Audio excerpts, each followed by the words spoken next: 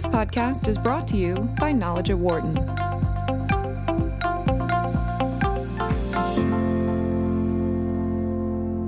Longtime toy retailer Toys R Us filed for bankruptcy some 6 months ago. Now it appears as if it will be holding liquidation sales across the United States at about 900 locations and closing its doors forever. And the statistics say that between 10 and 15% of all toy sales could go away, most likely forever, if that liquidation does happen. It is another amazing story of the shift we have seen the last few years away from big box retailers and towards online. To discuss the fate of Toys R Us, we're joined here in studio by Denise Dahlhoff, Research Director for the Baker Retailing Center here at the Wharton School, and on the phone with Mark Cohen, Director of Retail Studies at Columbia University, and as well as a former CEO of Sears Canada, Bradley's, and Lazarus department stores. Denise, great seeing you again. Thanks for coming in. Thanks for having me. Thank you. Mark, great to talk to you again. You bet. So, Mark, I mean, give us your reaction to what's going on with Toys R Us. I think for a lot of average consumers who maybe weren't following the story closely over the last couple of years, this one kind of catches them a bit as a surprise. Well, it really is no surprise. You know, the debt bomb that's been ticking away since the company was taken private by 3 private equity shops has gone off. The business is a very challenging one. It has always been. For many years, Toys R Us was the only game in town, if you will. They were one of the original superstores. They have faced extraordinary competition from players like Walmart and Target. They haven't been able to defend themselves. And with this overhang of enormous debt, the lights started to dim, and now they're about to go out. And even the combination with some of their Babies R Us stores did not allow them to get that growth that they were looking for. Too little, too late. Denise, what was your reaction to all of this? Yeah, in addition to, the competition, as Mark said, has changed so much, but also the consumer has changed so much. Kids spend way more time playing online video games. So there you have games that are digitized, so you don't have to go to a Toys R Us store for those. And in addition, the shopping experience, the process has moved online. And Toys R Us hasn't been the strongest in that area. And competitors like Amazon, Walmart, and Target have been very strong online. So those also added to the difficulties. Were there any rumors, Mark, or whispers that you had heard of any company maybe wanting to buy Toys R Us in the lead up in the last couple of months? I haven't heard anything at all, and I would have expected there would have been some interest on the part of the real estate community, but then there's such a glut of excess available space throughout the country that no surprise that nobody has stepped up, at least not yet. Well, that's one of the big stories in this that we wanted to touch on, and we'll touch on it now. As you mentioned, there's a lot of retail space in malls and other locations which still is not filled. When you look at it, at the real estate aspect of this, are there any natural companies out there that could potentially fill some of that space? I'm not going to even say all of that space. I think there's so much excess that's been developed over the last 30 or 40 years, much of which, or there's so much of that excess that's now going vacant through these serial bankruptcies and liquidations that you'd have to be crazy to make any kind of a concerted bid on this space unless you had something you really could roll out. And frankly, I don't see anybody making the math work. These are not necessarily expensive stores, but there's a lot of them, and anybody who's interested in opening brick and mortar can pick and choose from an enormous portfolio of available spaces at literally very, very low rents. And also another trend we have seen in real estate for retailers has been smaller format stores. So all the Toys R Us stores are pretty large, so who's going to fill that space? Unless those bigger spaces are going to be broken up into smaller spaces. Right. So other retailers could move in. For example, Target has been downsizing and launched these smaller stores. or many retailers have gone the showroom route, where you only keep a limited amount of inventory at the store and just use it more for, advice, for selecting what you need and then order it online. What do you think this? I mean, obviously the shift, as you kind of alluded to, but what does it say about the toy industry as a whole? Because, I mean, Mattel and some of these other companies, Hasbro, obviously have done pretty well over the years, but some of the reporting said that this could be a segment, losing Toys R Us, that may not ever come back. So that has an impact on some of these companies as well. Yeah, it has been a weaker category in the sense of there hasn't been much growth. As I said earlier, kids are interacting more digitally, so there's just not as much demand. And then there has also been a lot of price pressure, coming from imported goods from lower cost countries. And now that, Walmart, Amazon, and Target are in the game, there could also be more of a price competition and a price war starting. Mark? Well, there's no question that apps and the devices that support them have become increasingly a toy of choice at holiday time. There's enormous energy in that space. The physical toy industry has struggled with coming up with the next, Tickle Me Elmo, the next Cabbage Patch doll that parents have to have for their kids. The challenge of the business remains. It's an extraordinarily trend-sensitive business with enormous issues of service and supply. The lead times are daunting. So this is an industry that has been struggling for years from a wholesale point of view, from a design, product development, wholesale point of view. And now the retail network that has supported them has gone all in, substantially all into Amazon, Walmart, Target. Independent toy stores have been closing for years. Toys R Us is the last man standing, if you will. And I think, unhappily for everyone involved, they're probably about to liquidate. Well, you obviously are talking about an unbelievable segment of this industry, Mark. But what about also you mentioned the independent toy store, but what about the mom and pop store that are in a lot of small towns still across America? And those are toy stores that they rely on the local consumer, on their neighbors, to support them.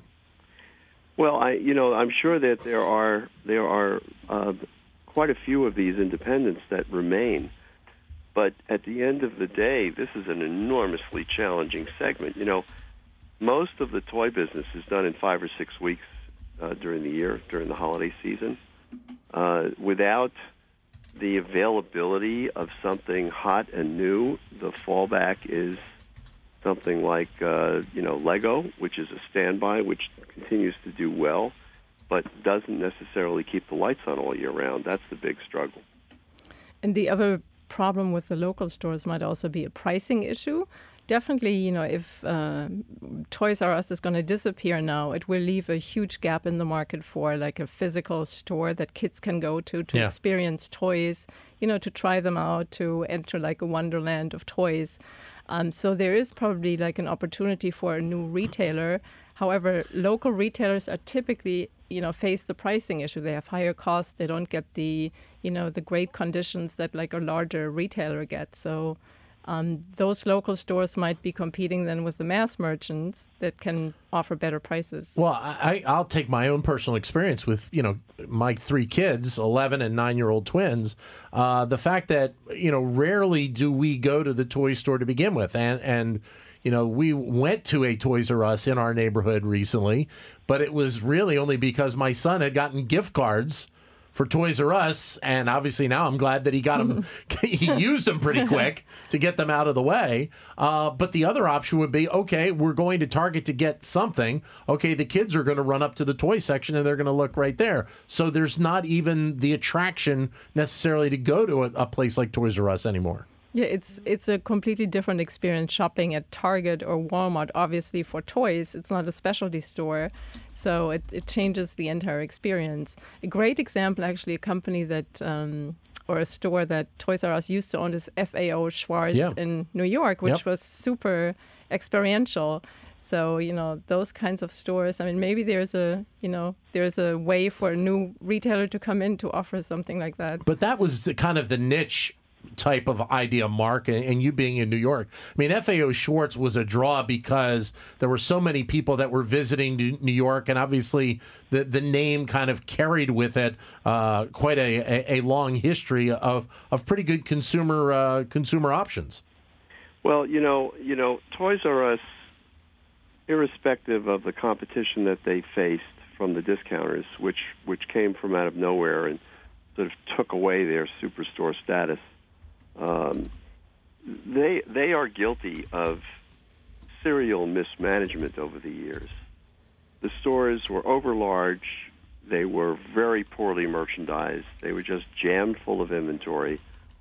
Service levels were near non-existent. There was no experiential opportunity like what you would have found at an FAO Schwarz, which sort of made its mark in that regard. Toys never made a concerted enough effort to bring that experiential opportunity into the toy stores themselves. I think they once they went private, they sort of cleaned up their act a little bit, but there was no consequential effort to reimagine themselves, to present themselves in a more engaging and attractive way. They were still trading on the view that they were the center of the universe for the toy industry, and of course, they no longer were. And so this failure began before they went private. The company was doing poorly. That's, I guess, why the private equity trio swooped in and took them out, thinking they could fundamentally improve their performance. Frankly, they put someone in the job who had no capacity to do that and didn't do that. And so this struggle has been going on for a very long time. Retailers today, especially in any kind of a fashion or trend segment, which most retailers find themselves in, have to progress. They have to morph. They have to modify. They have to represent the changes in the marketplace and their customers' behavior. And toys just really has never been able to wrap their arms around the changes necessary, and this is the inevitable outcome. Yeah, I think in the fall which was, too little too late, probably to your point earlier, Mark, but I think they launched this new initiative to have like play labs in their stores where kids could, try out new toys.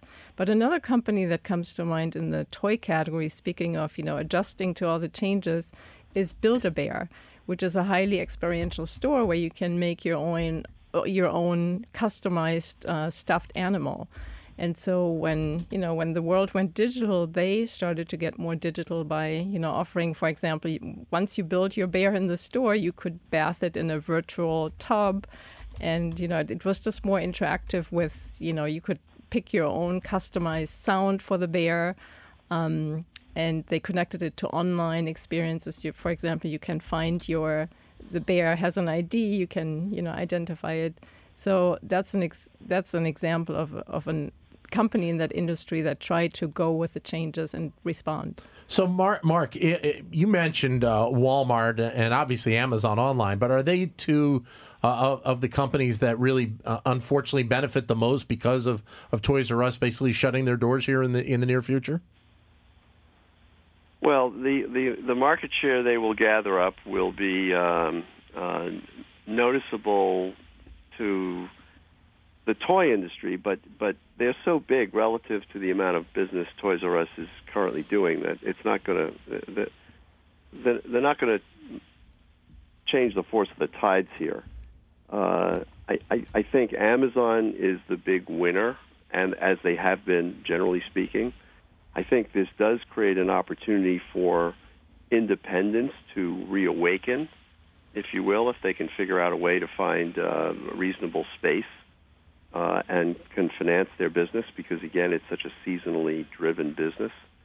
So the customer isn't going to disappear. The energy around product development isn't going to dissipate. there will be opportunities here. Now, Denise mentions Build-A-Bear. Build-A-Bear is an excellent example of a business that emerged, took tremendous share, if you will. They were really the only viable player in the plush space. They expanded. They got hurt because they were tremendously reliant on mall traffic, and as mall traffic declined, they felt tremendous pressure as a result. What did they do? Well, they put an enormous effort into online, as well as moving many of their stores into alternative venues like athletic arenas, cruise ships, things of that sort. They are the ultimate experiential toy retailer, if you will, because a child creates their plush toy literally on site or customizes it online. Toys did nothing but load the shelves with goods, and that isn't good enough in an era where alternative retailers undercut them in price or create more engaging opportunities, which is what the tech segment has done. And even, Mark, outside of that 6-week window around the holiday season, the percentage of these items that were probably sitting on the shelves at a Toys R Us for a long period of time had to be very high, correct? Well, the fact is it's the ultimate seasonal business. You know, the company would like to have convinced the investment community that it is a business that's viable all year round, but in point of fact, it goes through this very deep valley until fall, and then relies extraordinarily on the presence of some hot new assortments that it used to get its more than its fair share of, but suddenly it wasn't getting its fair share because Walmart, Target, Amazon were taking out available production. And so, and to make the business even more difficult, this is an industry that has to pick its winners a year in advance from a physical point of view. And so there's almost never enough of a hot toy. And, of course, with the voracious discounting that's gone on, there's no opportunity that toys used to have historically to get full margin for a hot toy. It was immediately put on deep discount. So, you know, their only chance would have been years ago when they went private to reconceptualize themselves, and they didn't do that.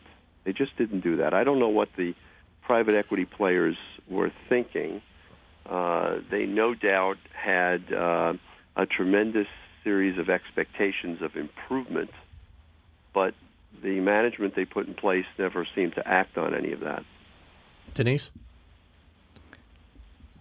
Yeah, actually, I wanted to add, to your question about, what's going to happen to Walmart and Target in this, with all the changes. For them, the opportunity is also to buy maybe some of these smaller toy manufacturers to have more, maybe make them exclusive brands for their store. Right. Because it's also very commoditized. Everybody sells the same things, to Mark's points about the best sellers. So maybe that's an opportunity to, buy smaller brands to be a little bit different. But it also says a lot, not only about the kind of the toy industry, Mark, but I was just thinking about the fact that, in terms of kids, when you go to buy a bicycle these days, the old bicycle shop has kind of gone away in some locations as well, and that has kind of morphed into either Amazon or eBay or into Walmart or Target. We just continue to see all kinds of consolidation on a variety of different elements that we use as younger individuals. Well, bicycles are not as seasonal as toys, but the bicycle industry is seasonally driven. It's largely a warm weather business. The bicycle retailers that seem to remain are specialists who I think are selling high-end semi or actual customized bikes with lots of accessories and do all sorts of service, so they differentiate themselves in that regard. The business has always been somewhat commodity-driven at the low end, And that's where the Targets, Walmarts, and I guess to some degree Amazon continue to hold enormous share.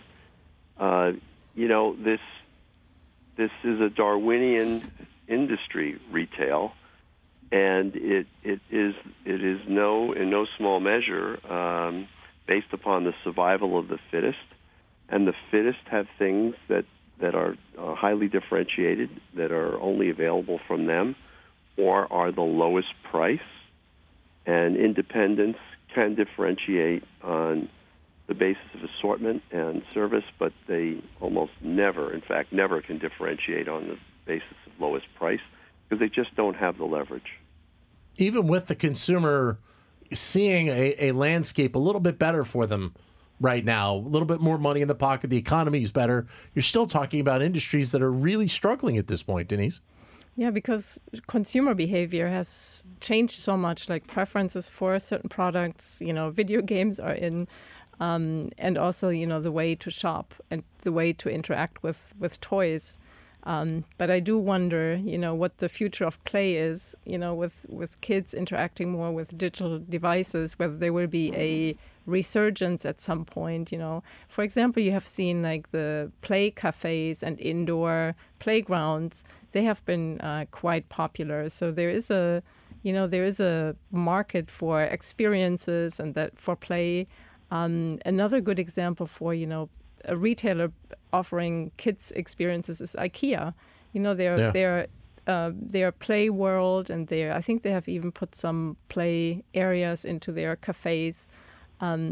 So these are examples that kids enjoy the in-store experience. So, Mark, does this unfortunate closing by Toys R Us? We talked about how Walmart and Amazon are picking up some of the slack in this area. Does it potentially give some other retailers maybe the opportunity to think about maybe we can pick up some of that slack as well? Or is it, as you kind of alluded to, it's such a nuanced sector of retail right now that to kind of jump into that part of the pool at this point would be very, very tough? Well, JCPenney is desperately trying to survive the catastrophe that befell them in 2012 and 13 by acquiring businesses that others are giving up. So they went into the appliance business to try to take advantage of the ongoing demise of Sears. That, I guess, has given them some volume, but it's certainly not breathed enough fresh new life into the business to get them out of trouble. I think they've also announced, or they've actually taken action to go more deeply into the toy segment. Again, it's 5 or 6 weeks of business, and so is it a life-saving effort? No. Might it be effective to some degree? Yes, but not enough to change the force of the tides. So what does it mean then for you, for the toy manufacturer, the Mattel, the Hasbro of the world? Well, the two big guns are off and on again reported to be talking about combining. Consolidation is what industries do when they're in trouble. So that may very well happen. They are going to have to, whether they combine or not, find a way to speak directly to the consumer, something they really haven't done. They're going to have to find a way to either create websites that are compelling for their products, or actually begin to invest in physical stores in their own right. Something I think they've played with over many years, but never really gone all in against. They don't have a very, very rosy future unless they can carve out a more viable economic channel for themselves, because the businesses they do with Walmart, Target, Amazon are increasingly margin limited because of the demands that those retailers make on wholesale pricing. Denise? It could also force them to cut cost and to cut their assortments, to just focus on the best sellers and sell them into your big retail partners. Right. However, again, that reduces variety and price competition between retailers. I'm thinking another channel that, again, it's low margin, but maybe the off-price channel will also benefit from that. Maybe that's a new channel to explore because it has been a growing sector, popular with millennials and young parents. So maybe that's another channel that will benefit. Great having you both with us. Thank you, Denise, for coming in. Appreciate it. Thanks for having me. Mark, great having you on the phone. Enjoy the rest of your day. You bet. Thank you. Mark Cohen from Columbia University. Denise Dahlhoff from here at the Wharton School. For more insight from Knowledge at Wharton, please visit knowledge.wharton.upenn.edu.